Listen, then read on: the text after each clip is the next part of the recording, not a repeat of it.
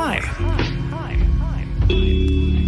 Everything's fine. Everything's fine. Everything's fine. Everything is fine. Hey, everybody, everything's fine. Hey, everything's fine. Fine. Relax. Welcome to another episode of Everything's Fine. We clinched, baby. We clinched. I was told the dog mentality was done. I was told flower analogies don't win football games. I was told Jalen Hurts, he couldn't be a playoff quarterback. And then even in the first half last night, I heard a lot of fraud talk in the first half, Mark Henry, yesterday's game. And I want to say something to everyone who might think the Eagles are frauds. Since 1990, they're the 19th out of 156 teams who have clinched the playoffs after starting 2-5. The Eagles just became the 10th with a rookie head coach. I almost just died on this cigar. A rookie head coach who inherited an absolute mess of a team the year prior. Jalen Hurts is now going to be the youngest ever Eagles quarterback to start a playoff game. His team's a playoff team with $34 million in dead cap. They lost the heartbeat of their defensive line in week 2. Lost their starting right guard in the same week. Lost their left guard the next week. Lane Johnson left the team for 3 games to deal with personal issues. You hear, Mark? During the middle of the season, they trade the best tight end in Eagles history. Their leading rusher, he's missed a quarter of the season. Did you hear about this COVID thing going around? It's tearing teams apart. Not the Eagles. Stayed diligent, responsible, never had an outbreak. You know this rookie head coach we're talking about, Mark? There was a fan who threw a bouquet of flowers at him 2 months ago.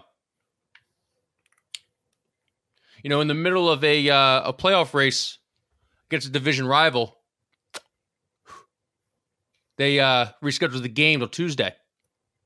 Mid-playoff race. 13 days, they had to play 3 games. Mark Henry, can you guess what their record was? 3-0. 3-0. 3-0. At any of those times, this season could have turned into a circus with a rookie head coach. But it didn't. Because this team is the farthest thing from a fraud. And if anything, they have the greatest leaders we've ever rooted for in Philly sports history in our time. Floor is yours. My takeaway of the game, I guess, would be that the Eagles keep starting slow. They refuse to get off to a good start, and I refuse to stop freaking out about it. That's where I'm at as an Eagles fan. I go into every game very confident, and then the first 10 minutes happen, and I think that it decides the game, and I start freaking out. But they have had a switch, it seems, to really turn it on and get back into games when they fall behind. Obviously, we have had games like Denver and New Orleans and some games where they really did blow them out and hold a lead. Sirianni said that. I think he was a little annoyed about the narrative because he said, you know, we've only had 2 wins this year that I think are by single digits. I haven't checked that. I haven't fact-checked that to see if that's accurate. How great are his press conferences? Oh, they're great. This last one was a little it wasn't one of his best. I disagree. Really? He was joking around. He was having fun. He couldn't hear anybody. They kept fucking up the... It's not his fault. No, I know. It was just a poorly...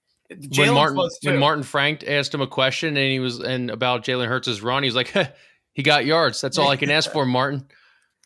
Yeah. He's just having fun. He's having a good time. He's enjoying life. He's you know, and that's the thing that was probably the most I took out of the conversation of the press conference was that like nobody on that sideline was worried when they were down 10-0. I personally was not worried when they were down 10-0. It's the Washington football team. Why? I put up that meme with the guy jump shooting not at you. Oh. Not you. Jalen Hurts might have been a little bit worried. He went up to Sirianni and he's like, yo, dude, call whatever you need to call. I'll do whatever I need to do. I thought that was more, he was Sirianni. He might have thought Sirianni was worrying about his ankle a little bit. I thought that was more of a lion move from Jalen Hurts. I should have had this ready and told you to pull it, but This is that's I can put it on job. the bad job by me. Bad job by me. But the question, I don't know who asked it. They asked Jalen Hurts when you went up to Sirianni and said that.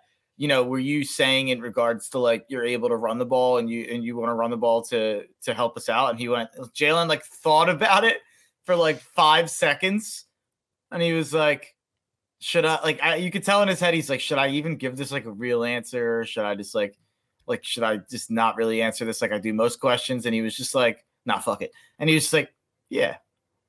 And he said it like so mildly, and he just like shrugged his shoulders like, yeah. And then it just like moved on to the next question. It was pretty funny. I mean, for a guy who literally just saw death happen right before his eyes, it goes Final Destination style in FedEx Field. I mean, Dan Snyder, get your fucking stadium together. I mean, we just went down a list of everything Dan Snyder has done in the 20-some years that he's owned this team. Add that one next year when we come back and talk about Danny Snyder. I mean, how Eagles of it would be if the Eagles QB was walking to the tunnel and the barrier of Eagles fan falls on him. We've gotten alternate angles. We've seen the second bullet now. That wasn't as far from falling on him as I thought it was. No. I thought he was nowhere near it. He had to shift a little bit away to get to the other side so that some 300-pound drunk Eagles fan didn't fall on him. It would be so Eagles if Dan Snyder's shitty stadium collapsed, Jalen Hurts breaks his leg, and then Gardner Minshew, the backup quarterback, goes on a run to the Super Bowl. That would be as Eagles it could be. And I don't know if you saw this in the video. The cameraman that everyone fell onto, he kicked one of the guys who fell. Yeah, what was that about? Fucking Chun-Li over here kicking people like it's their fault for falling over. Like, bad day for cameramen. Bad day for Fox and NFL cameramen. But the cameraman who Ricky Seals-Jones ran into was a champ. He got right up. He went back and got his vitals checked. They said he was good. He's right back out there, taking video. Good for him. It was a bad day for officials. I don't know if you watched the Packers-Vikings game. One official had to go into the blue tent. I've never seen that before. The fans booed. Ricky Seals-Jones. I didn't think he caught much of it. I guess I don't know what came back, but the fact that he had to get carted off of that, and I thought the NFL guys took it pretty bad. I thought the cameraman took it bad, and then the producer right behind him. I thought it was a man. Turns out it was a woman with a pixie cut, and she took it the worst. Yeah. Her head bounced back, catapulted forward, and bounced back again. And I was like, we're gonna have a death on our hands sometime in the next couple of years. It's like a back into the left situation. Mm-hmm. People were wrong about Nick Sirianni. I think that's what I've gotten the most out of this. Yes, on the season, yes, and on the pressers, yeah, absolutely. I've said that at length. This was actually one of his worst games, I thought, in terms of he had more things to pick apart in this game than you usually have to pick apart in these last 7 games, I think. Go into it. How so? That at the end of the first half was bungled. That was a really bad 3 minutes to end the half. And, something that I heard this a couple of years ago, and it really has been like etched in my head ever since I heard it. Bill Belichick and Tom Brady called the last 4 minutes of the first half and the first 4 minutes of the second half the middle 8. And they say whoever won that middle 8 usually wins the game.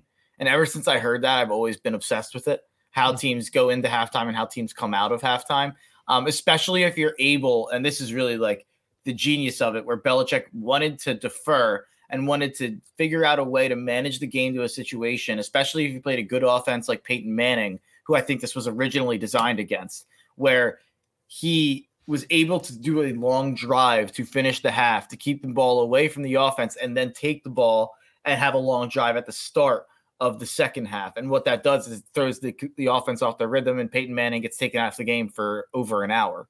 So in general, though, I mean, that's like a very specific situation. The middle 8, I do think, is very important. And it was last year when Brady and the Bucs were struggling. They were talking a lot about how Brady was struggling with Arians because Arians didn't value the end of the half as much as Brady did. There'd be 45 seconds left. They'd be on the 30, and Arians would be like, let's take a knee. And Brady would be like, what the fuck? Like, we can get 30 yards and get a field goal.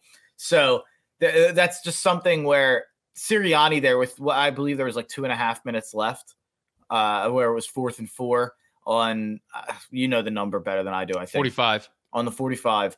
And it actually ranks in the 97th percentile in cowardly punts this year, and then a 95th percentile in cowardly punts since 1999. That is a really, really cowardly punt by the I forget the exact name for it, the punt surrender index. 2 weeks in a row now, he has punted from the 45 on 4th and 4, and that's why I think that Doug was so good at 4th down, is because Carson always knew that it was mostly 4-down territory once they got the ball over the 50. And I think that's something that Jalen and Nick Sirianni have to get on the same page about, because you look at the 4th down conversions, they're terrible at them. They're like top bottom 10 in the league at that.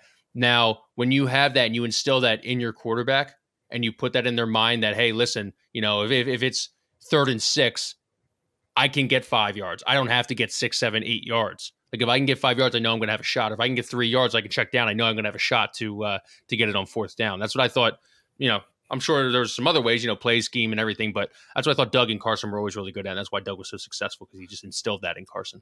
And we'll talk about 4th down conversions a little later, but because they fixed it a little bit. So we'll talk about that. But how do you not trust your guys to go get 4 yards in that situation? And how are you so afraid of Washington to not do that? It just seemed like a really cowardly move. And then the fact that Washington, with 35 seconds left, they were perfectly content going into halftime with that score. And they're on like the 30, 35, and Sirianni takes a timeout. And that makes Washington reconsider, and they go down and they end up getting a field goal. What was that Jonathan Gannon defense where Fletcher Cox was the only one on the line and they were rushing? Why not try to force a sack there with no timeouts? If they're gonna play that way, let Heinicke run around. I mean, if there's anyone who's gonna make a bad decision in that game, it was gonna be Taylor Heinicke. But more so, my problem with it actually is with 35 seconds left, they're on the 30-35. It's not like they're pinned on the 5, and there's a chance you could get a punt where you're receiving it at the 45. If they punt it to you, it's going to be with 30 seconds left or less, and you're going to receive it on the 20, and you're going to have to go 40 yards with no timeouts and with under 30 seconds left. That makes no sense when you just punted from the 45 on 4th and 4.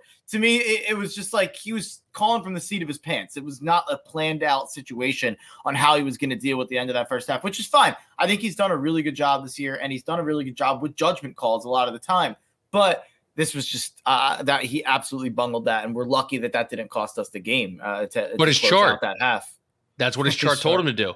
He said he won't tell you what the chart tells him. He will not tell you what the chart does, but he has a chart, and his chart told him to punt on 4th and 4 from the 45. I don't know what the chart was saying in the first quarter when they went for it for 4th and 4 on like the 30. But I guess the chart kind of lies. I'm a big field guy. I'll always tell you that. You got something within 4th and 4, 4th and 5, and you're in your opponent's territory.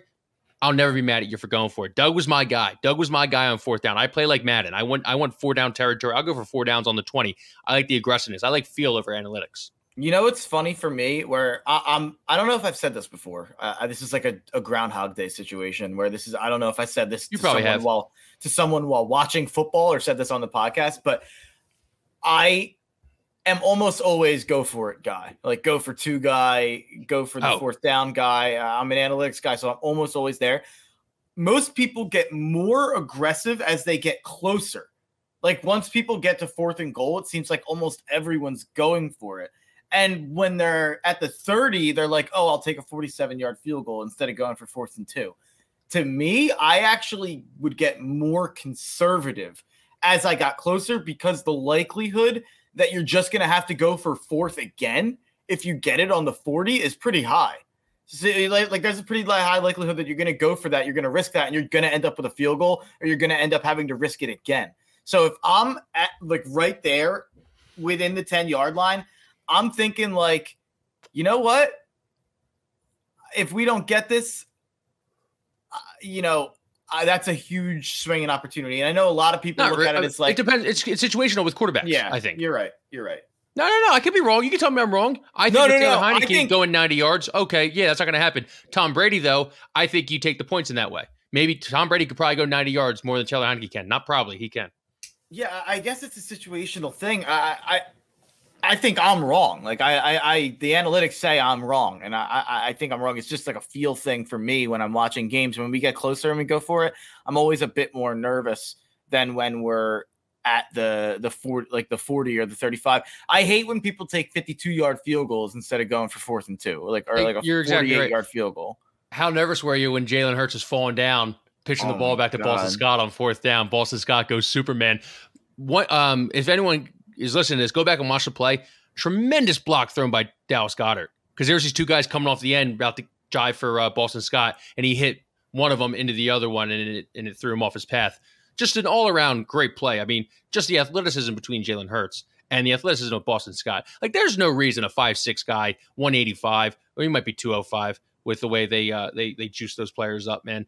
The fact that he is like one of the key players down the stretch, it doesn't make sense. It doesn't make sense that he's in the NFL. Yeah, I'm trying to think about how to word this. If Go ahead, I'll help you. If you're a cop out there, don't arrest me. But I was driving to Fox PHL Gambler Studios I left at halftime to try to like minimize the amount of game I'd be watching on the road. I was very much watching the game while driving, not really focusing on the road, swerving all over the place, freaking out when he threw that pitch for sure. Oh, so you're in the car when that happened? Oh, I was watching. I think I was getting close at that point. Yeah. Why don't you listen to Merrill? I feel like he describes the game perfectly. I need to be able to look down. I don't look at it until I hear the situation. I just want to ask you this. It's probably a stupid question. Did Jalen Hurts earn 2022? Close. Maybe it's not a stupid question. It's close. What do you mean it's close? It's a definite. He's going to be the youngest player in Eagles franchise history to play a quarterback to play in a playoff game. Yeah. No, it's. I think the hand on the clock, or that's definitely not the right way to put it. The thermometer is pointing towards Jalen Hurts being the guy next year, more than it is us drafting a guy or us trading for Russ or someone like that, I'd say.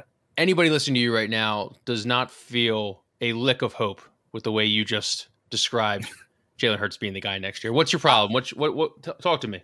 I've said it all year. I wish he was a little better or worse, but this has nothing to do with the Washington game. I thought this was one of the better games he's played in his career. The thing that I was nervous about with Hurts the last couple of weeks was the turnover prone football he was playing. And that's not something that he was doing to start this year. And it's why I was so in on him going into this year from last year and to start this year when he was controlling turnovers. Even when people were out on him, I was still in. And then to start that winning streak, he was controlling turnovers and playing mistake-free football. And then he got in a bit of a rut, even in a couple of wins. And obviously the Giants lost.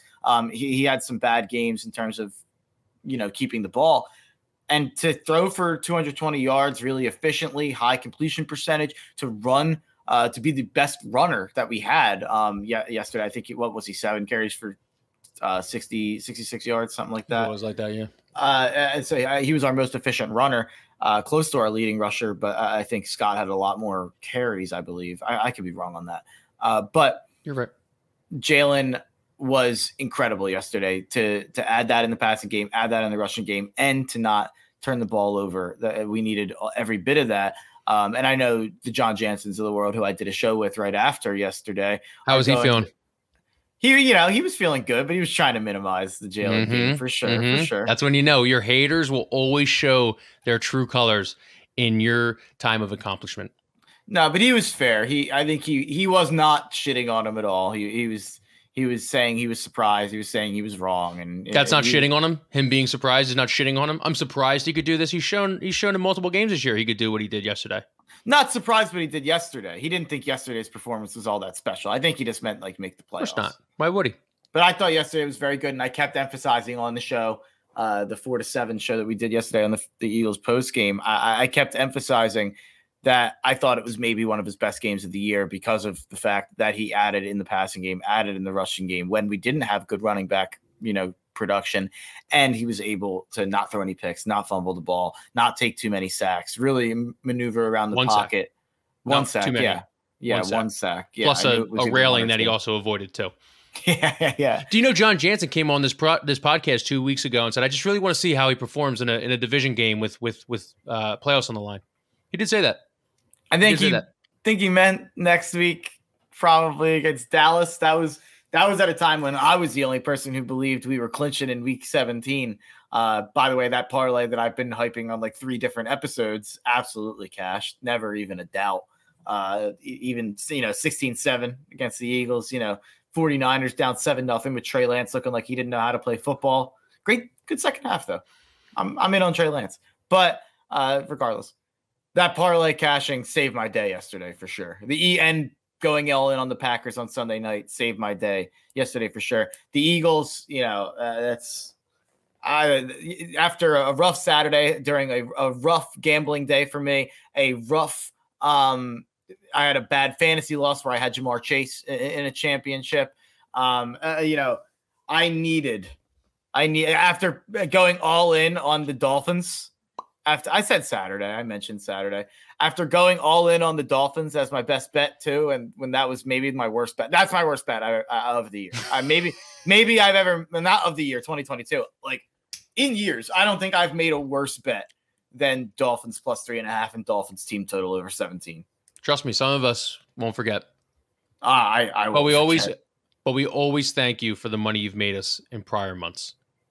Yeah, no, I'm down. December, 14 units right now. You take it, you ball it up, and you throw it in the trash. It's a new month. No, December was fine. December we finished plus 15. I thought you finished plus even. No, we finished plus. Wait, maybe I'm wrong. I have to go look. But I know that we're down 14 right now. Good thing is it's only the 3rd. You got 27 more days left. But yeah, I don't like how anyone can be negative about Jalen Hurts, and you're not helping. And I know you're right in the middle, but I'm going to put you on this side that is being negative towards Jalen Hurts. It goes back to this. And I hate to be beating a dead horse. You talk to anybody in August other than you, Mark Henry, and they told you were 9-7, and you were going to clinch in week 17. And you don't have to worry about week 18. You let the chips fall where they fall. Everyone would have called you crazy. Everyone would have said no chance. Jalen Hurts must have got traded for Deshaun Watson or Russell Wilson mid-season. Or, Nick Sirianni got fired. Or Zach Ertz played out of his mind, or Dallas got to play out of his mind or something. No, it's just good, all-around, good team football who bought into their coach. And we have all the takes. You know what? If we did have a bigger audience, we should do another retweet Armageddon. There is so much shit out there, so much content out there. Just off of Colin Cowherd alone, Adam Lefkoe saw one 2-minute snippet of a press conference and ran and go to be a Chiefs fan. He asked Travis Kelce if he could join the Chiefs. I mean, that guy's a loser. We got Taylor Rooks saying, "Oh, I feel so bad for you guys," underneath the tweet. We got Joy Taylor saying, "Good luck," underneath the tweet. She actually came out and said I was wrong about them. Colin Cowherd with the graphic 4-13 coming up. What else? Chad Forbes is like an NFL writer. I saw that one get retweeted. He gave the Nick Sirianni grade an F. It's Michael Lombardi all over again. It's Michael Lombardi all over again. Everyone was wrong, and that's okay to be wrong. I mean, I'm right only because I find 10 games before the season. That's fine by me. Go ahead. You know who was right? I did the opposite of a retweet Armageddon yesterday. I shouted out Brendan Deeg and Mike Kay. Yes, they were. I think they came on within like a week of each other and it was in probably like the 2-4, 2-5 Flower comments. Flowers getting thrown at Sirianni. Mike Kay was the day of the Flower comments, and the sky was falling. Yeah. Yeah, I would not like to go back and listen to that because we were probably we're making fun of the Sirianni doubters. We were probably just as bad as any of them that day. The Seamus Clancy story, that one's getting retweeted a little bit. Seamus Clancy was wrong. Seamus Clancy was right. Now hashtag Seamus Clancy is wrong, and we'll retweet that when we get out of here, when we get out of this program. I'm just saying, anyone out there has a stick up their ass if they're angry, if they want to talk about, oh, the Eagles only beat these teams, that are below 500. Oh, the Eagles only beat these quarterbacks. I understand. They got to start faster. They got to get better. They can't start how they started if they play, Tom Brady and Tampa, or if they play, God forbid they make it to the NFC Championship game or whatever, then they play in Lambeau. They can't start that way. That'd be the second round. That'd be the second round. Okay, so they can't, start that way. Don't get me wrong. But who in NFC is a juggernaut that the Eagles can't beat with their run game? Nobody. Absolutely nobody. They can beat anybody in the NFC. They just ground, they pound, they wear you down, and we're going to title town. I don't believe it, to be honest. That's fine. You can be a hater. Be a hater all you want. I'll sit here, smoke my cigars, put my Pit Vipers on, put some Eagle stuff on. That's fine. I was never a hater of this team. I thought they were going to win 9-10 games, and I thought they'd go to the playoffs. I do think Green Bay and Tampa Bay and LA and Dallas are really good. I think all four teams are really good. I don't really think they're going to beat any of them. And I do too. Don't get me wrong. I do too. But they all have deficiencies. Yeah. Dallas. Green Bay doesn't, actually. Yes, they do. That run defense is not as good. That's their weakness right there. There's their weakness. Arizona Cardinals, run defense wasn't as good in the beginning of the season. They've kind of come around, don't get me wrong. But it's still, you see them lose to, Detroit. COVID issues, man. Who knows what's going to happen with COVID? Like, who knows that they immunized Aaron Rodgers, that immunized son of a bitch. Who knows to know he doesn't get COVID leading up to the game. I think now that he's COVID, he's got 90 days of huge antibodies, so I think he's okay. But hey, who says he doesn't get COVID again? We're leading up there, and he's out. But the nice thing about this is this is probably the high point. I think that's fine. This is a high point. This is a way higher point than anybody except me and you thought we would reach. No one thought we'd be where we're at right now. Insert the Paul Rudd. Insert the Paul Rudd meme. Who'd have thought we'd be here? Not me. Not me. But no. But yeah, us. Not me. But yeah, us.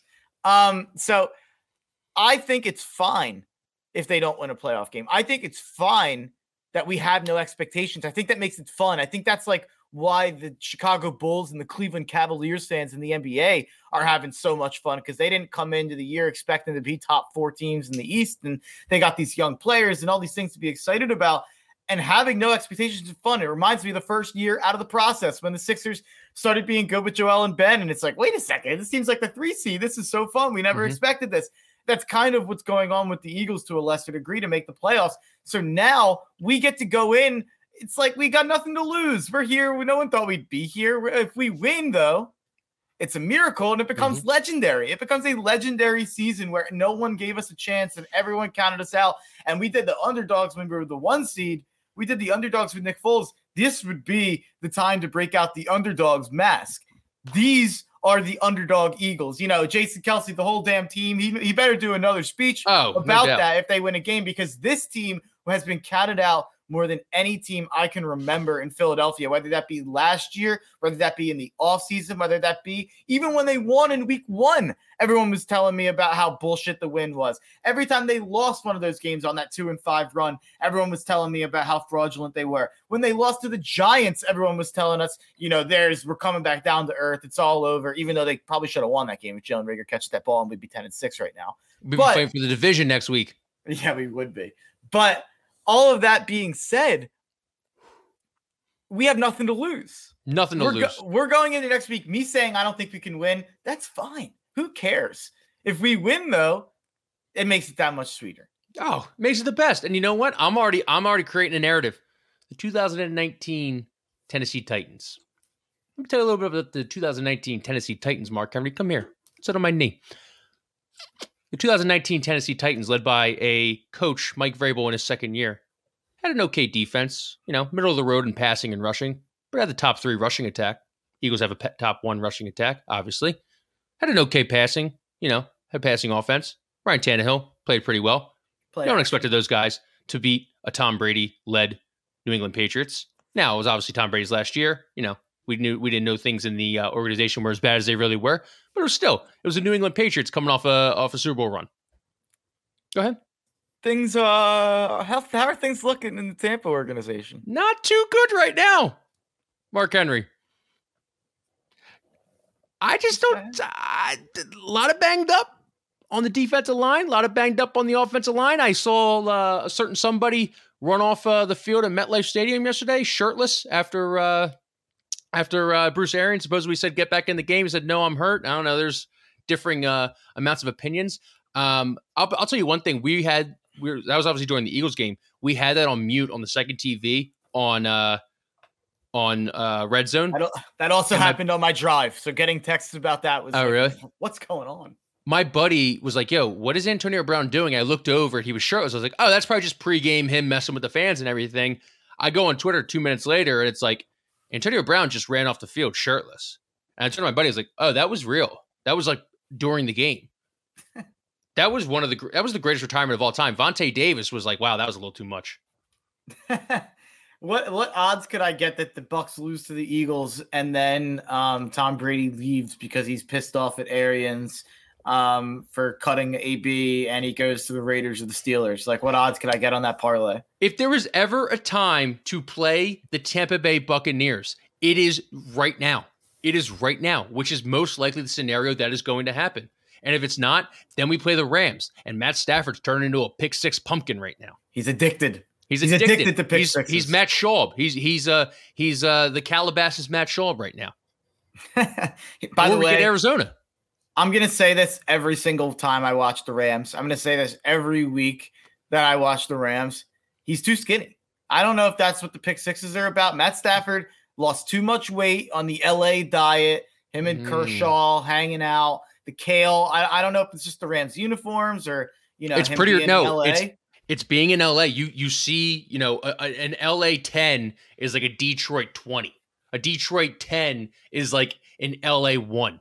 Like you get caught up in that environment. There's pretty people everywhere. There's pretty people in the stands. It's a different environment out there. So, you want to look good. You don't want to, in Detroit, you can have a little hang gut. Yeah, I felt like people have argued with this about me. I thought he was like prime Ben Roethlisberger in terms of like how he was built, not like fat current Ben Roethlisberger, like 10 years ago Ben Roethlisberger. I felt like that was how Stafford was built. Now you can never tell because they wear so much fucking like equipment on their chest. So it's like, is that guy fat or does he have like 2 inches of like Teflon on his chest? Well, maybe he's wearing like no equipment. Maybe he's wearing like the Sam Bradford or like whatever it is. Maybe he's wearing. But he had arms. He always had arms. Stafford, yeah. Stafford always had arms. He looks so tiny to me. This is such a dumb conversation, but no, it's not a dumb conversation. You leave a tough nail city like Detroit. You go to LA where it's all just sunshine and rainbows. It's what happens to you. It's what happens. You sell your company and you move out to LA. It's hard to start another company. Your arm noodles up and you start throwing pick sixes. You can't throw 10-yard outs within your own 20. A lot of distractions out there in LA. Is that an allegation for Matt Stafford? Open relationships are starting to come around a lot. Trying to be in the mainstream in the athlete world. Steph Curry, Sonia Curry. No, Sonia Curry's mom. Whoever his wife is. Ayesha. I heard about that. Yeah. You see that on a Snapchat thing? That was where I saw that. It was like a Snapchat story thing. Yeah. I read the Snapchat stories from time to time. We got to talk about Howie Roseman. I know people don't like to hear it, but pretty good year from our I was going to say boy. He's not my boy. Young Howard. Our guy, Howard. Shout out to Mike K for detailing most of this. He had an article today. Go read that. This is the moves that Howie Roseman made in the last year. Trading Carson Wentz, obviously. Hiring Nick Sirianni, obviously. Trading down for Devontae Smith. Those signing of Slay and Hargrave, that obviously pays off. Taking a chance on Landon Dickerson, pays off. Locking up Josh Sweat, Mailata, and Avonte Maddox on bargain dollar deals for the next couple of years. That's going to pay off, hopefully. Maybe a couple of Executive of the Year votes find their way into old Howard's pocket there. Old Howard. I'm just saying. I like calling him Howard. We can't call him Howie when he gets to be like 45, 50 years old. At one point, you got to go from like you can't go from Jimmy. You can't what is he? Can't be a 50-year-old guy. He's got to be at least 42. I was gonna say 45. I feel Yeah, like he probably he's is. gotta So maybe be. we should start calling him Howard. Like, I'm not calling a 45-year-old guy with kids and a job a Howie. Like, 46. Howie Long is the 46. Howie Long is the only one getting away with it because that guy's just cool. Like, and he still looks like he's 50. yeah, he really does. But like, I'm not calling I live with a buddy Jim. I'm not calling him Jimmy when he's like 45 years old and we have 2 kids. I'm not calling somebody Mikey when he's when he's laying foundation at 45 or he's excavating some bathrooms because he's a plumber. Like, come on. Like, at one point, grow up. Be Howard. Yeah, I agree with that. But yeah, Still doesn't Mike take away Kay- from the fact that he's going to be executive of the year. Mike Kay should get some sweetening from the Eagles. You think Dave Spadaro thinks his job's on the line? If Mike Kay keeps writing very, very glorifying pieces about the Eagles? The difference is Dave Spadaro, I think, is a shill, and I think he's like works for the Eagles, so it's like a little different. So I think Mike Kay just like truly believes it, and I think he's been right on a lot of it. So I think but the narrative is very good for Howard and for Lurie and for Sirianni and for Jalen. So I think that they should slide Mike Kay some good interviews, slide Mike Kay some pieces, some big juicy scoops. Yeah, make it a exclusive interview, but don't do it with Dave Spadaro. Do it with Mike Kay. Listen, Mike Kay came and he talked us off the ledge. He did. And I will always appreciate Mike Kay for doing that because I was about to push the panic button. My finger was hovering above the panic button. I was slamming it down. I was calling for the nukes. What do they say when you get married? Through the best of times, through the worst of times, or through thick and thin? Yeah, through richer or poor. Yeah, through richer or poor. That was the poorest. That was the thinnest. That was the darkest day that he could have possibly come on. And even then, he had like full faith in him as not only like a coach, but he was like, the guys still believe in him. And we were like, really? We were I'll give a little behind the scenes. We got off the podcast like that guy's just like a mouthpiece. That guy's a mouthpiece for the Eagles. Like, what are we talking? Like we actually got off the podcast and we're like, we should have challenged him more on what he thought. We were pissed that we didn't challenge him more. I was like, this is ridiculous. He's not like how can these guys be bought in? We did. Thank God we didn't. We said the same thing about Brendan Deeg, though. Kind of. We thought Brendan Deeg was all in on Sirianni. The difference was Brendan Deeg killed Howie too, though. So I think that was the difference. Brendan was not a big fan of Howie, and Mike Kay was sort of more defending Howie. So that was kind of the difference there. But yeah, they were both right on Sirianni. It looks like they never wavered in their beliefs. So credit to them and credit to you if you're a listener back then to have hopefully you were talked off the ledge like we were. Yeah, I want people to send me their takes. I really want to like get the takes like from back like now everyone's takes that were like very pro Eagles are starting to come out and everything. If any listeners have any pro takes that they tweeted or that they had any text messages you want to share, tweet us at Everything's Fine on Twitter or I like that. Or put it in your story on Instagram. We'll see that one too. All right, playoff scenarios. So obviously, who the hell is watching this game outside of Philadelphia and Dallas when it's flexed to Saturday at 8:15? So far. So stupid. Stephen Jones went on his radio spot. He said they're playing the starters as of now. Nick Sirianni, he did his thing on WIP. He said they're playing the starters as of now. I'd be shocked if the Eagles play the starters. I don't know what the Cowboys are still fighting for, but I think they can move up. I think they can get to the 3. Everyone can move. Yeah, it's crazy. They might be able to get to the 2, but it's highly unlikely. Yeah.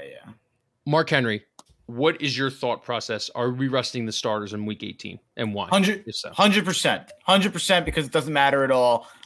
We don't know what we want to do, especially because it's on Saturday. We can't even scoreboard watch. You can't do any of that. You rest the starters.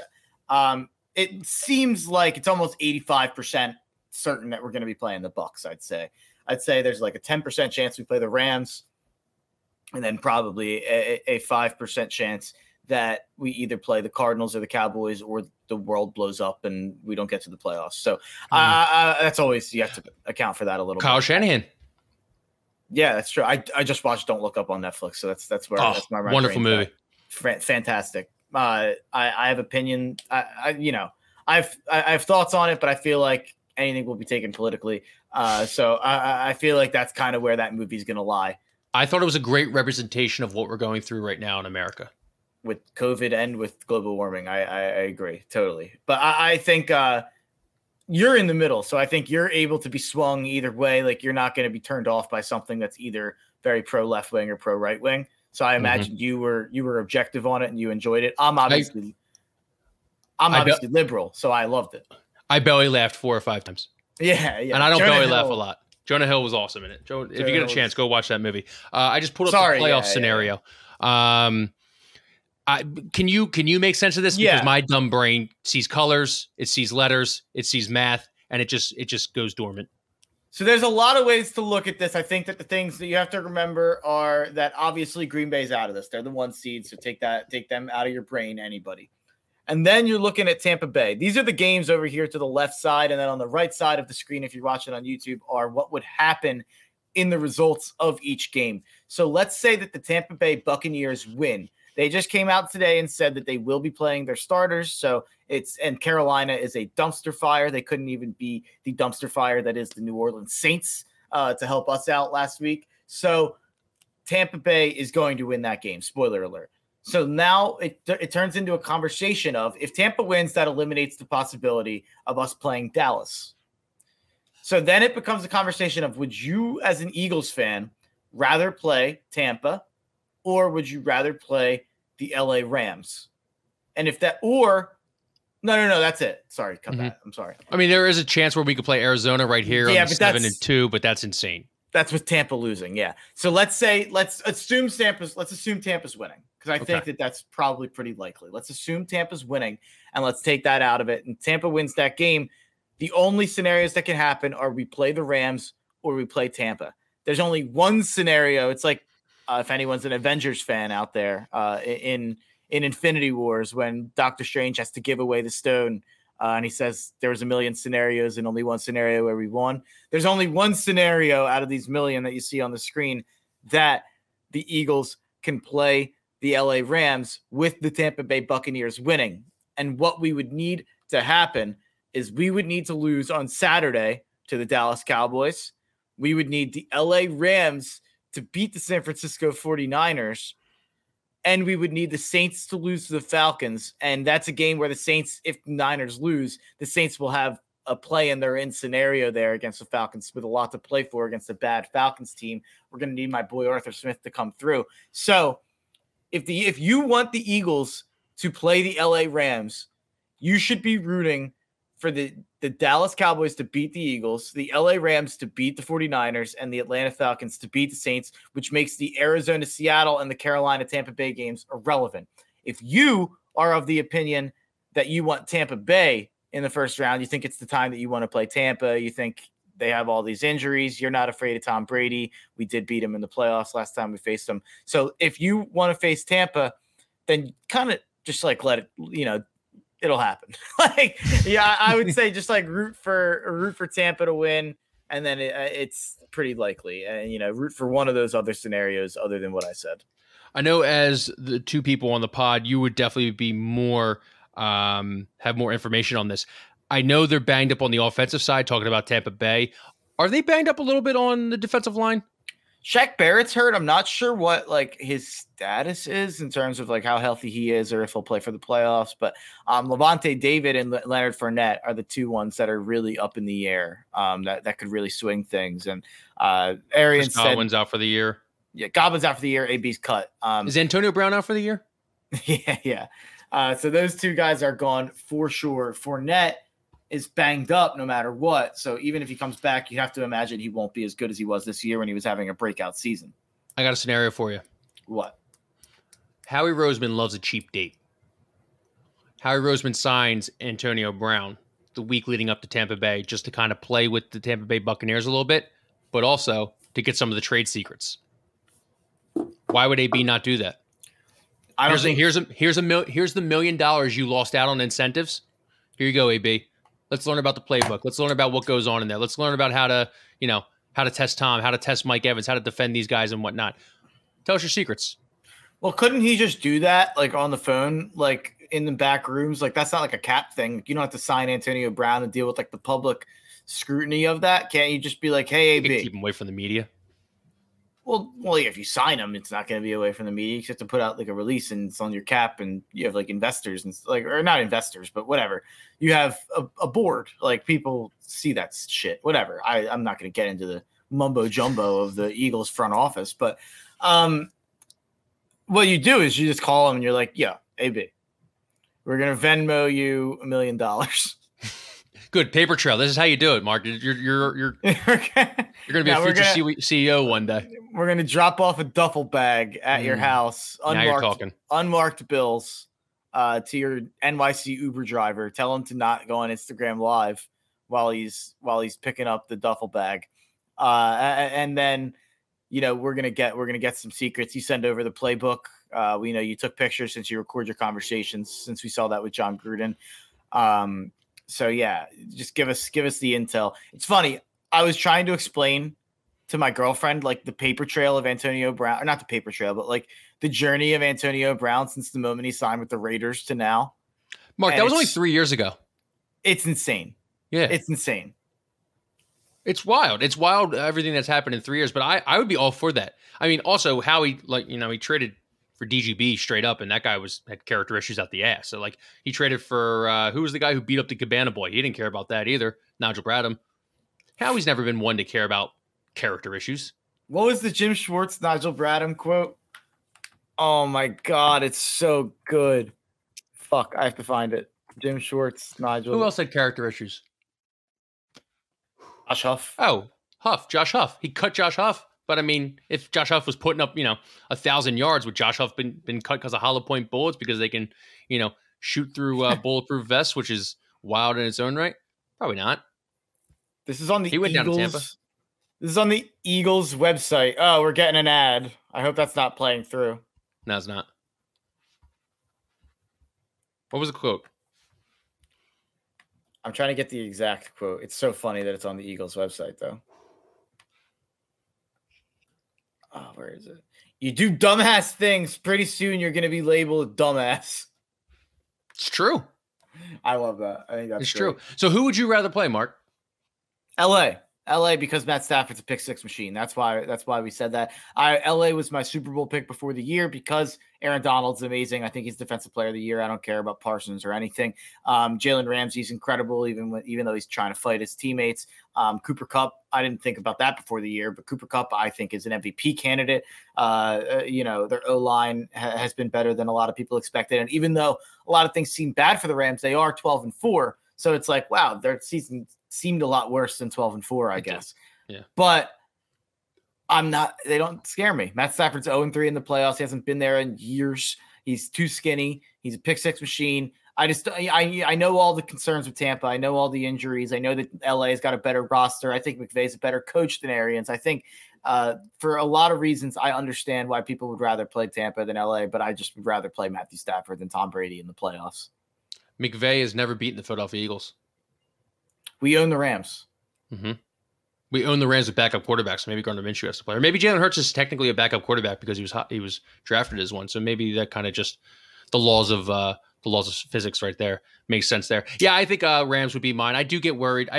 Man, there's something about Tampa Bay where I think you got him right where you want him, but then you're like, yeah, there's this guy who's 43 years old and he hasn't even lost a step, and he's not going to lose at home in the playoffs against Nick Sirianni and Jalen Hurts. Even though they did, it's hard to beat a team twice. Hard to beat a team twice. It's hard to beat a team twice, especially when you get Antonio Brown to come on your team and give you all the trade secrets. Beating Tom Brady to advance in the playoffs would almost be as sweet as beating the Cowboys, or maybe even sweeter. So, maybe there's the argument there that beating the Rams is like the least cool thing, I feel like beating the Cowboys is a rivalry. Like, I don't have to tell anyone what beating the Cowboys in the playoffs would mean. Beating Tom Brady, obviously, that's like its own thing. We've done it before. It's fun.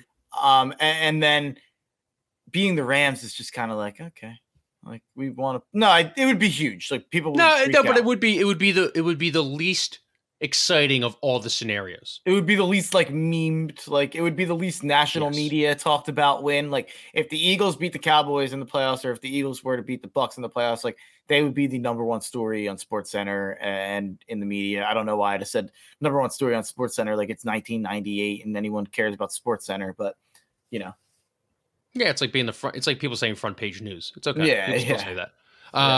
NFC East roundup, or do you want to get into your Black Monday scenarios? Let's do Black Monday first. Oh, look at that! Did you hear that? Anyone listen to this? Did you hear how jacked up Mark Henry got? He DM'd me like last night. Was like, I really want to do like coaching scenarios. He's living for this. I love this. You can feel the infectious energy through the screen, Mark, or through the AirPods. I love coaching carousels. Go ahead. I for college, for the NFL, I love the coaching carousel. I love especially when we're getting to interview season. Oh man, I am going to be a menace on the timeline. But you look at, there's two obvious openings. The Jags and the Bears are already open. So then let's get into, I have 8 listed options in terms of what I'm going to give my opinion on what I would do, and then my opinion on what I think would happen. Kyle's going to do the same on each name. Kyle's coming straight off the dome. Straight off the dome. So Jags and Bears, like I said, those were already counting. So let's start with the AFC, and we're going to start in the AFC South with the Houston Texans. David Culley, first year, 4-12 so far. Davis Mills might be the guy. David Culley, what are we doing? David Culley, with number 3 in my coach power rankings of rookie head coaches. Went 4-12 with Deshaun in 2020. Mills Mafia, I think they give him one more year. You think they give him one more year, and you would give him one more year too? Yes. So it's a double keep for you. I don't think it matters. What can they do next year? They're in like this weird like no man's land. It's kind of like with Jalen Hurts. 2022 is going to be his year. If not, you cut him, regroup. And it's also like, who's going to be like, oh yeah, the Texans' job is amazing. Mm-hmm. Like, who's going to be really? Who wants to deal with that pastor and the crazy guy Caserio from New England? Jack Easterby. He donated like $1,000 to the Schefter thing, and Schefter like posted it, and he ended up getting like shamed for it, which is kind of funny. Yeah, how about Schefter waited till like the 1 million mark was coming up, and then he was like, yeah, I was the one. I put 5,000 in with my wife, and it went over the 1 million mark thanks to me, not to brag or anything. It's like $5,000, Schefter. $5,000. Yeah, everyone's was like that though. It's like Matt Nagy donated $7,600. What a guy! And it's like, am I wrong for thinking these are really small amounts for these? Jeffrey Lurie only gave $10K. That's like that's the biggest one I've heard though. Like, I don't know if I've heard a bigger one. I'm pretty sure Irsay doubled it. Oh fuck! Well, he's drunk. He was like, whatever. Yeah, I think they keep. I think they keep Culley. Okay, so I'm going. I think they keep him, and I would keep him too. So we're double keep there. We can take the Texans off the list. Let's get to. I think maybe the most interesting one, Rich Bisaccia. The Las Vegas Raiders. Can you believe it, folks? They have a win, and you're in the playoff scenario in their 15th home game of the year next week, playing the Chargers. They have benefited from the fact that they play a strictly home game schedule. They don't go on the road. It's a government conspiracy. Where are they playing next week? In Las Vegas. It's a government conspiracy. Fucking ridiculous. You can go look at the schedule, and it'll tell you that they played road games, and you can go look at tape, and it'll it's a government conspiracy. They changed the tape. They altered the film. They put the fans in the stands. They put the logo at the midfield. Chris Angel's rappelling from the roof, doing the halftime show like he did, like wearing football pants. Yeah, no, you won't find any actual people who were at those Las Vegas Raiders away games. No, nope. The Fighting Bisaccias. Yeah, screw it. It's one of those ones where it's like the guy, you can just see the athletic piece right now where it's like the guy, he paid his dues. He paid his dues for 20 years doing odd jobs around the league. He probably grew up in like Gary, Indiana or something like that. They're going to go back home, talk to people who grew up with them and everything. I feel like he grew up in Western PA. I feel like he grew up like Scranton. A lot of people come from Pennsylvania when you look at it. It's like, how many people live in Pennsylvania that like get the fuck out of there and go make it somewhere? He seems like a Scranton guy to me. Do you think so? You're going double keep. You would keep him, and you think they'll keep him? I think they'll keep him. Yep. I'm saying they should keep him, but I think they'll fire him. I think Al Davis will want to make a splash, and I think they'll bring in a new. They'll try to do something new. I think Doug Peterson will be in the mix there, but I think that'll be a splash. This is an easy one. We don't even. Rich Bisaccia is from Yonkers, New York. That's close. Northeast. So, I'll go with one that I think we can just do in like 30 seconds. Maybe you You get taps ready. Maybe you get a sad song ready. You I don't play think it we over play if you want taps to on edit it. YouTube. Oh man, I know YouTube's a that bitch. seems messed up. That seems like we can't pay our respects. Maybe just a moment of silence. Okay. A moment of silence for the Fang Man, Vic Fangio, and the Denver Broncos. Everybody observe 5 seconds of silence.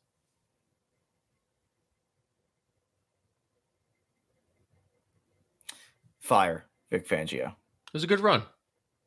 It wasn't. It really wasn't. But I'm in arguments with Broncos fans on Twitter currently who seem to be really happy about the direction of the franchise. So it was a good run for what Vic Fangio thought he was. Like Vic Fangio should have never made it 3 years. That's fair. That's fair. Vic Fangio should have been fired probably after his first year, definitely after his second year. But it was kind of like Bradley Chubb gets injured, Von Miller gets injured. He was always at the right moment at the right time. Spin zone. Broncos are a racist organization for firing Vance Joseph after 1 year, but giving Vic Fangio 3 years. Spin zone. You can go down that avenue on your own time. You're afraid of criticizing John Elway all of a sudden? Yeah. All right, let's go to the NFC.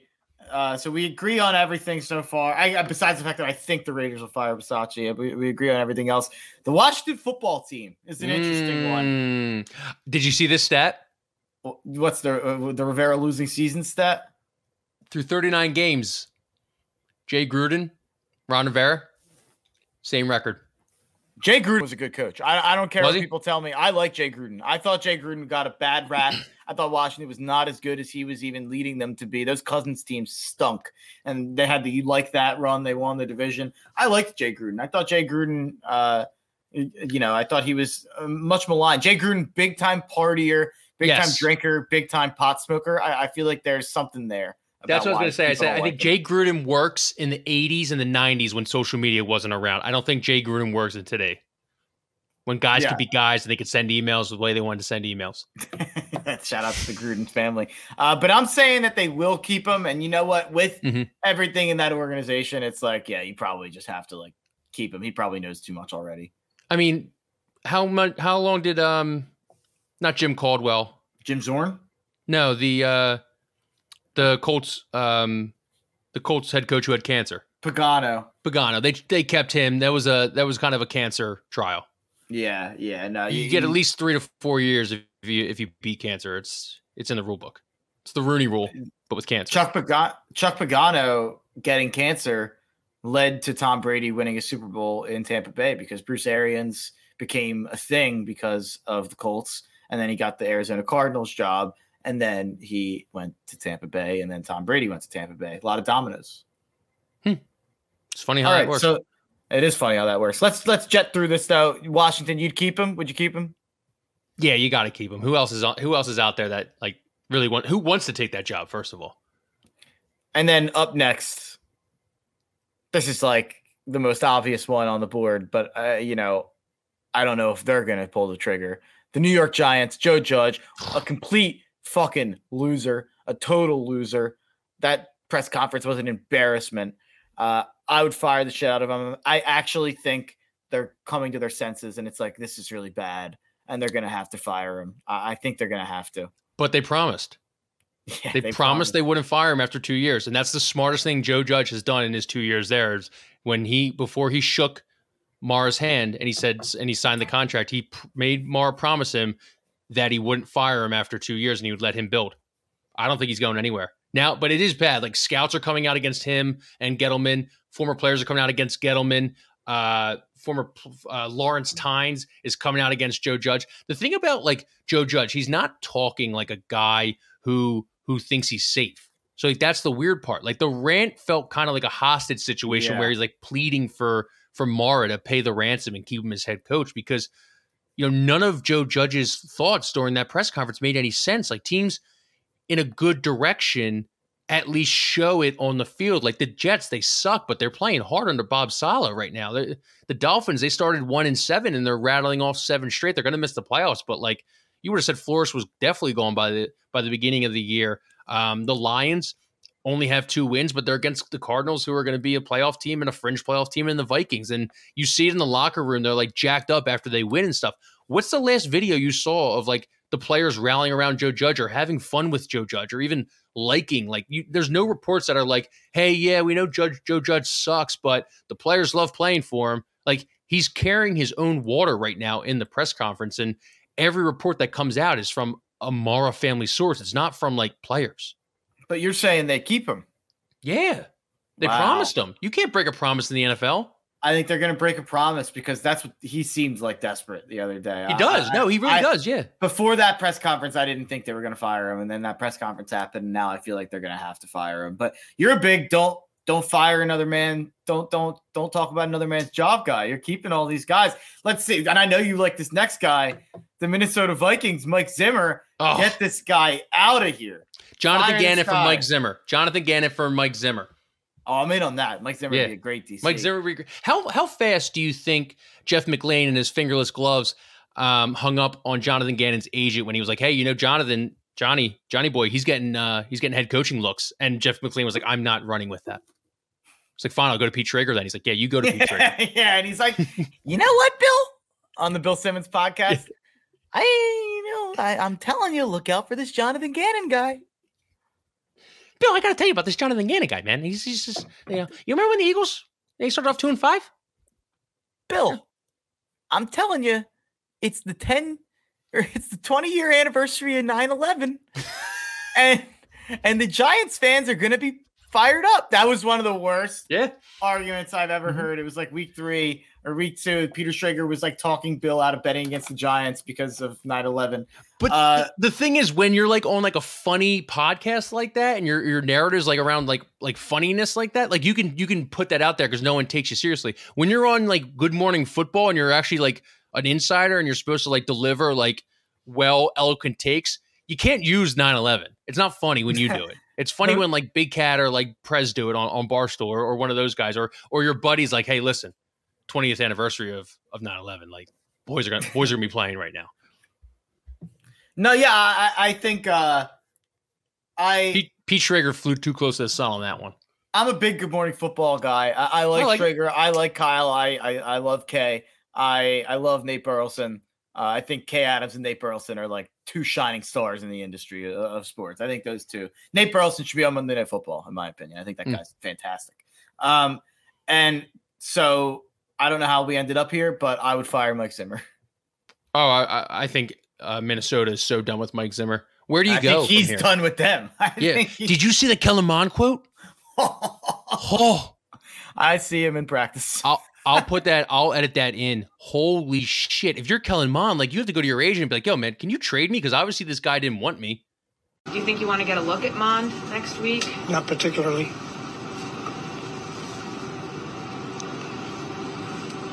Mike, why don't you want to get a look at him? I see him every day.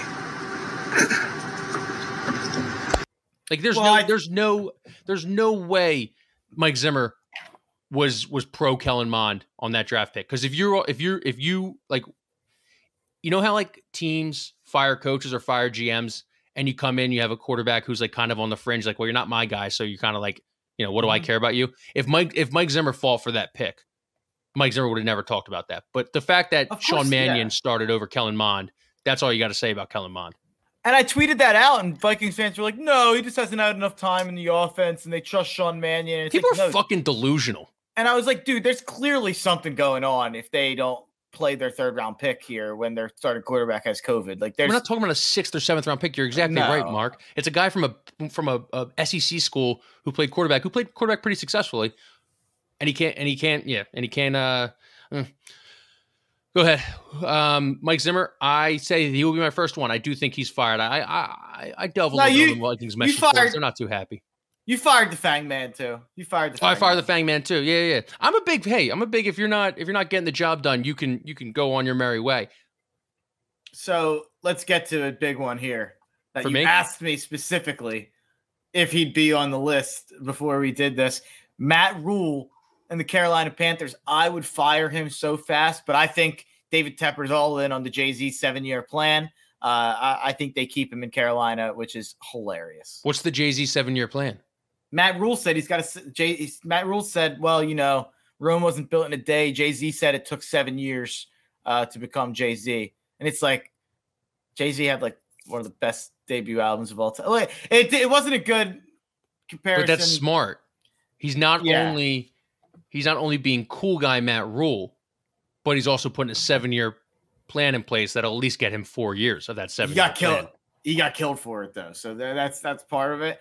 And he also like fired Joe Brady and tried to like pawn this year off on Joe Brady, which maybe that'll work. I guess. I think they keep him. No. They should fire him. Joe Brady's either going to get a really good head coaching job in college, or he's going to get a really good offensive coordinator job, and they're going to look awesome. Like Kellen Moore. If Kellen Moore gets poached, Joe Brady could go. I can see him going to the Cowboys, and they're just firing all cylinders.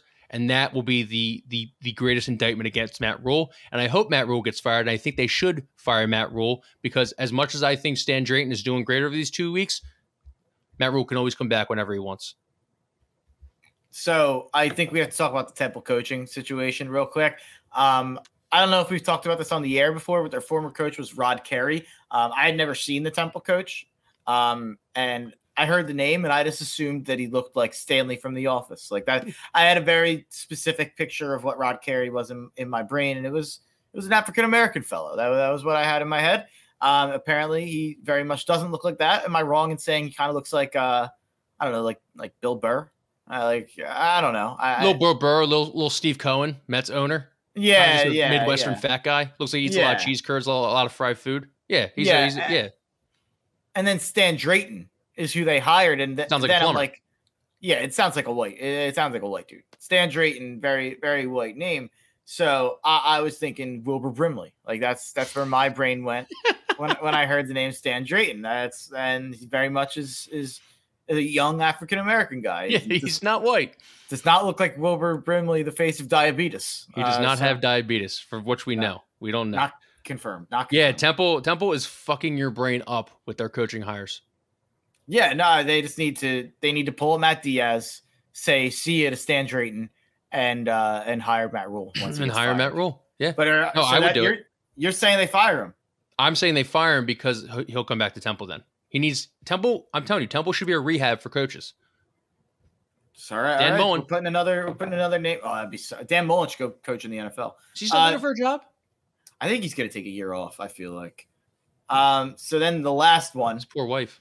The last one, and this is going to be like it's going to be a quick one. The Seattle Seahawks. I think it's over. It's over. The era is done. He was a great coach, but it's over. I appreciate everything Pete Carroll did for my Trojans when I was growing up. I loved Matt Leinart. I loved Reggie Bush. I don't even hate Pete Carroll. I loved Malaluga. Who was that big running back? Lendale White. I loved him too. Palomalu. Listen, I had a great childhood because of Pete Carroll. Taylor Mays. But it's time. It's over. Pete Carroll. I don't know what he does. Why he could do so much more than coaching. So like I don't even know if he coaches ever again.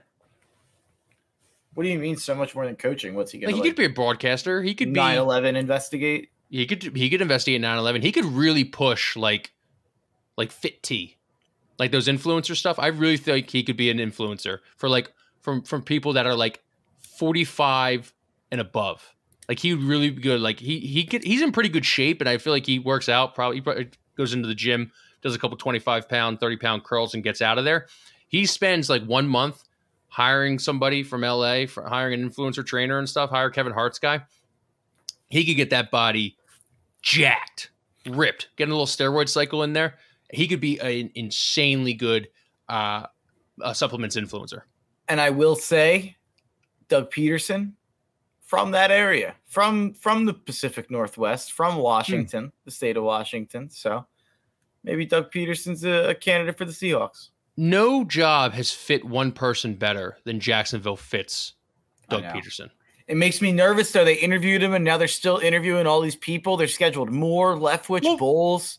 I know that they have to interview people, but it feels like if he was their guy, we'd know by now. I don't know. But if you like Doug, you don't want him to go there. If you like Doug and everything he gave to you as an Eagles fan, Trent Balk sucks. hold on. So, well, you said you fired. Seattle's on the board. So, okay, here's your open jobs and your opinion on what's going to happen. Here's your open jobs: Jacksonville, Chicago. Who would you rather go to, Jacksonville or Chicago? No chance. I'd 100% rather go to Jacksonville. Why? I still think Trevor Lawrence is a really good prospect, and I still think that after this show of Urban Meyer, there's such a low bar. Like, I think all you have to do is put any sort of NFL culture in there and bring any sort of accountability there, and it's going to be such a massive step up, and you're going to get job security because they can't fire another coach in 1, 2, 3 years. Like, you could say the same thing about Chicago, who refuses to fire Matt Nagy in the season because there's some convoluted bullshit rule that they've never fired a coach in the season. That bar is insanely low in Chicago. Matt Nagy made the playoffs. Matt Nagy, like, I think that the Bears fans are brutal. Like, and I don't think it's an easy thing to. He did. I don't think it's easy to turn around. Like, I would not want any parts of the Chicago job. And then we have. Why not, man? That Justin Fields. Yeah, Fields makes it a little better. Fields makes it a little better. You get rid of Khalil Mack for some picks and stuff. You want to go to Denver? I'd go to Denver. I think Doug would fit well in Denver. I think Doug would fit well in Seattle, like you said. Seattle makes sense to me. I'd rather Jacksonville, especially since Seattle's going to be starting from square one, trading Russ probably. So I'd rather have Trevor than go to Chicago or go to Denver or go to Washington, or if that opened up, or really the big one. You didn't fire Joe Judge, but if Doug Peterson goes to the Giants, I'm going to cry. And also I would renounce Doug Peterson. I'd be really upset. And also I think it'd be a terrible business decision. The Vikings are a good one. The Vikings are interesting. You got Dalvin Cook, you got Justin Jefferson. Maybe you get a quarterback. Maybe you ride with Cousins and you try to build around it, whatever. The Vikings are interesting. Doug would that's a fun one. Here's what I ask you. What's the number one job? Think of like all the scenarios. Like free agents would go there. Big time quarterbacks would go there. Location, division, rebuilding. What's your number one job? If you're looking for competing pretty fast, I'm going to say Minnesota. And if you're looking for long-term success and trying to build something, I'm going to say Jacksonville. I think Minnesota and Jacksonville are the two jobs that if I was a coach, those would be the jobs that I was really looking at. I would say New York. The Giants? I would. Oh, I hate the situation so much. Like the roster's so bad. But I think Mara stays out of it. Like, that's the good thing about Mara is I don't think he meddles that much. I think he just. We've had a bad run now, though. But they're shitty at hiring. They hire in. Like they hire inside. It's like the Flyers. They just hire guys from within. They don't ever look externally. Like, obviously they look at Joe Judge. He's, obviously for the Patriots and whatnot, but I'm pretty sure he has some back channel relationship to someone in that organization. And I know Gettleman wasn't he in the Giants organization for a little bit or something like that? I forget. I know I'm was not sure, yeah. Something else like related to those guys. They just hire within. And the next guy they're talking about getting is the assistant general manager. And they're just gonna promote him to general manager, Kevin Abrams. And it's just gonna be, kind of this cycle. But I mean, Mara, for as far as I'm concerned, stays out of it, and they care about winning. They're just, suck at hiring. Personally, if I was a coach, I wouldn't want to go to Chicago. I wouldn't want to go to Houston. I wouldn't want to go to Vegas. I wouldn't want to go to Denver. I wouldn't want to go to Washington. I wouldn't want to go to New York. I don't think I'd want to go to Seattle because of the situation. The three places I'd be looking at were Jacksonville, like I said, for the future, Minnesota for competing right now and with the pieces they have. The sneaky one, I think, is Carolina. I think if Carolina can figure out quarterback, I think that's a good roster. All right, you got anything else? I think we said it all. All right, I got to get off this pod. That's the first cigar I've smoked in like 5-6 years. And feeling lightheaded? The room is spinning a little bit. I have ash all over this card table that I use to use to prop up this shit on the podcast and everything. So I got to clean this up. And my roommate just texted me saying, "Hey, the whole house smells like cigars." So I got to open a window. So hope you enjoyed this podcast. I might be out on the streets by next time. Follow us on Twitter, follow us on Instagram, subscribe to us on YouTube, and we will talk to you on Wednesday.